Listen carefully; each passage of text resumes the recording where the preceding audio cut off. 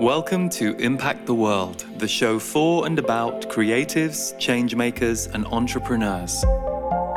This is an insight episode where I share a few quick tips to help you take your work and mission to the next level.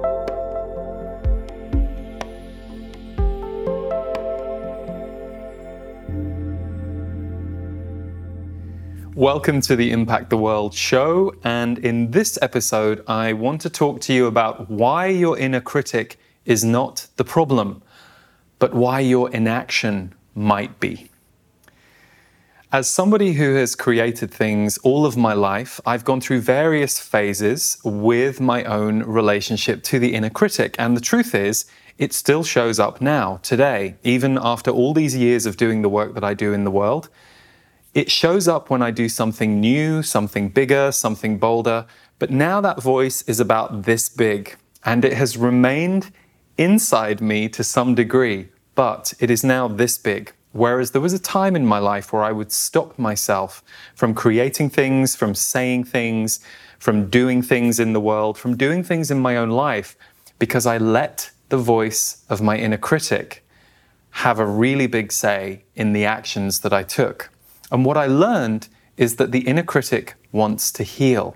Like any wounded, fragmented part of ourselves, our inner critic is just a child inside us that is afraid to get it wrong, afraid to be shamed or judged or bullied or exposed.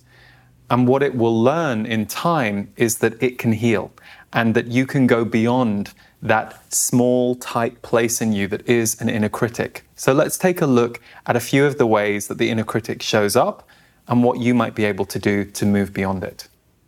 Where did your inner critic come from?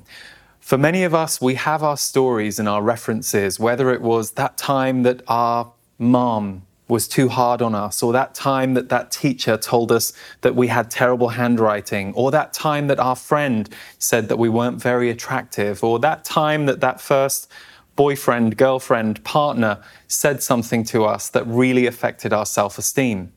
So our inner critic is usually internalized judgment that we have taken from outside us. So it may have come through one of those voices I just listed, or one of those relationships I just listed. But it can also be very indirect. If you're reading an article about a group of people and the way that the article is talking about that group of people is very derogatory or putting them down or making them seem like a very ostracized group, perhaps you're reading that article and your own brain makes a decision that you never want to be like that group because you don't want to be ostracized or judged or shamed in the way that this article is shaming them. So we make associations in our own mind all of the time about what we might be judged for. And this is where our own inner critic develops. It happens to everybody on the planet. I know for me, I wish I had understood more about the inner critic and the creative process from a few other people as I was growing up, because it might not have stopped me from acting in some of the ways that I now feel more comfortable acting. But it was a process for me of letting the inner critic go from being very big to bringing it down and letting it be much smaller in my life. It is no longer a dominant character, but it might be part of the family of voices, aspects, parts of me that I am still integrating as I'm going through my human journey. So for you, is there any particular person or incident in your past that you can track your inner critic back to? So let's say you want to join a local choir and you want to sing and you have this feeling about it, but as you go towards it, you've got this voice in your head saying, I can't do that.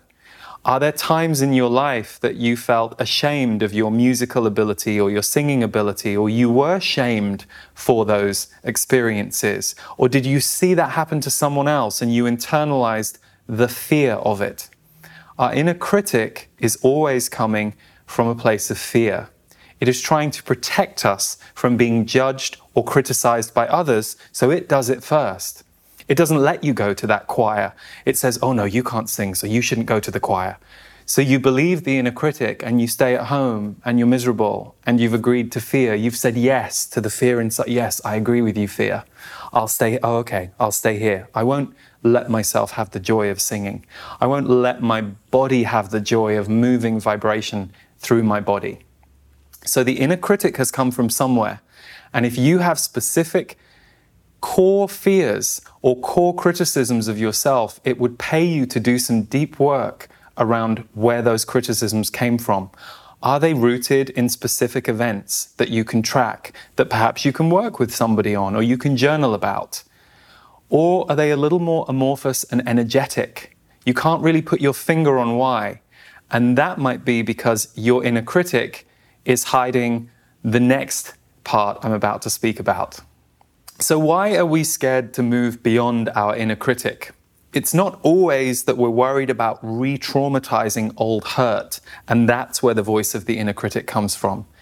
Sometimes the inner critic is steering you away from your very giftedness in life, the part of you that is going to move you forward or have a positive impact on the lives of others and in turn you. So for example, perhaps you were the one that in your family was always criticized for talking at the dinner table about things that no one else wanted to talk about. And you got labeled the stirrer. Oh, she's always stirring things. Oh, she's always talking about things we shouldn't be talking about. So because of your formative experiences with that group, of how they wanted to silence that very natural aspect of you, that might be part of your gift in life. Sure, you might want to figure out how to do it in a way that it's not just agitating people, because that's not necessarily going to be an effective use of your gift. But it might be that your gift is you are a natural person to speak about the things that other people feel uncomfortable about. And when that aligns with a passion of yours, you'll see that gift come through. But before that gift is allowed to come out, your inner critic might want to protect you from becoming that in the world. Because we always have fear around change. And when we become who we're here to be and try on a new gift for size, we expand. So the inner critic, which likes to keep us small and safe and in our patterns and in our habits, doesn't necessarily like it when we start to move towards an area that we may have a gift in. Because it knows not only are you going to change, but you may be changing your relationship with the inner critic who's trying to keep you safe, trying to keep you small. So our inner critic is often hiding a very important gift, a big part of our soul, a big part of why we're here. And that's why whenever it comes up, if you can't track through history and find a reason for your inner critic being there, it might be interesting to ask yourself, what would I gain if I decided to move towards this very thing that I am judging myself about and afraid of? What could possibly happen for the good if I surrender to this?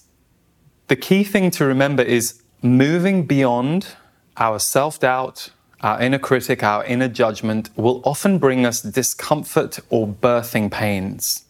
So one of the things that often stops people from creating that thing they want to do in the world is they start to move towards it and they feel uncomfortable.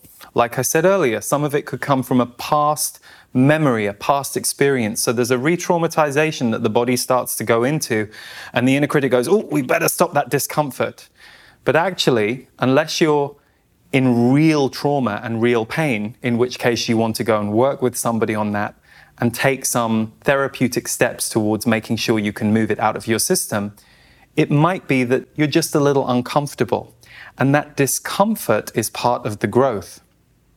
The fear voice will want to protect you from discomfort. But on the other side of you being a little uncomfortable about standing up and speaking aloud to a group or going to that choir and singing, there will be a liberation and an energy that will come through you that is asking to come out, is asking to go beyond judgment and fear. So if you're willing to take action toward the very thing that you are a little afraid of, you will not only grow, but you will allow an energy to come through you that is designed to come out when fear moves out of the way enough for you to walk into it. And the more we do this, the more practiced we get at taking this action step beyond the inner critic. As I explained at the beginning of the video, I will still have moments of doubt, moments of uncertainty, sometimes moments of judgment, but they're quite small. And I'm now quite practiced at moving through them. So the muscle in me to move ahead despite my fear has become far more developed than it used to be many years ago when I would let my fear stop me. This can also be true for you. The thing about our inner critic is it's just energy. It's emotions, energy, thoughts perhaps, that wants to heal and transform. Think about when you were a child and you were excited to go to a party, and for days before you were telling your parents, we're going to the party, very excited. The day of the party, you suddenly get scared. You suddenly get small. You suddenly don't know if you want to walk through the door of the party, and your parent or guardian had to lovingly guide you in and stay for 15, 20, 30 minutes while you got comfortable, while your nervous, shy self that was very scared of this thing you'd been looking forward to because you had a feeling it was going to be good, it pulled away.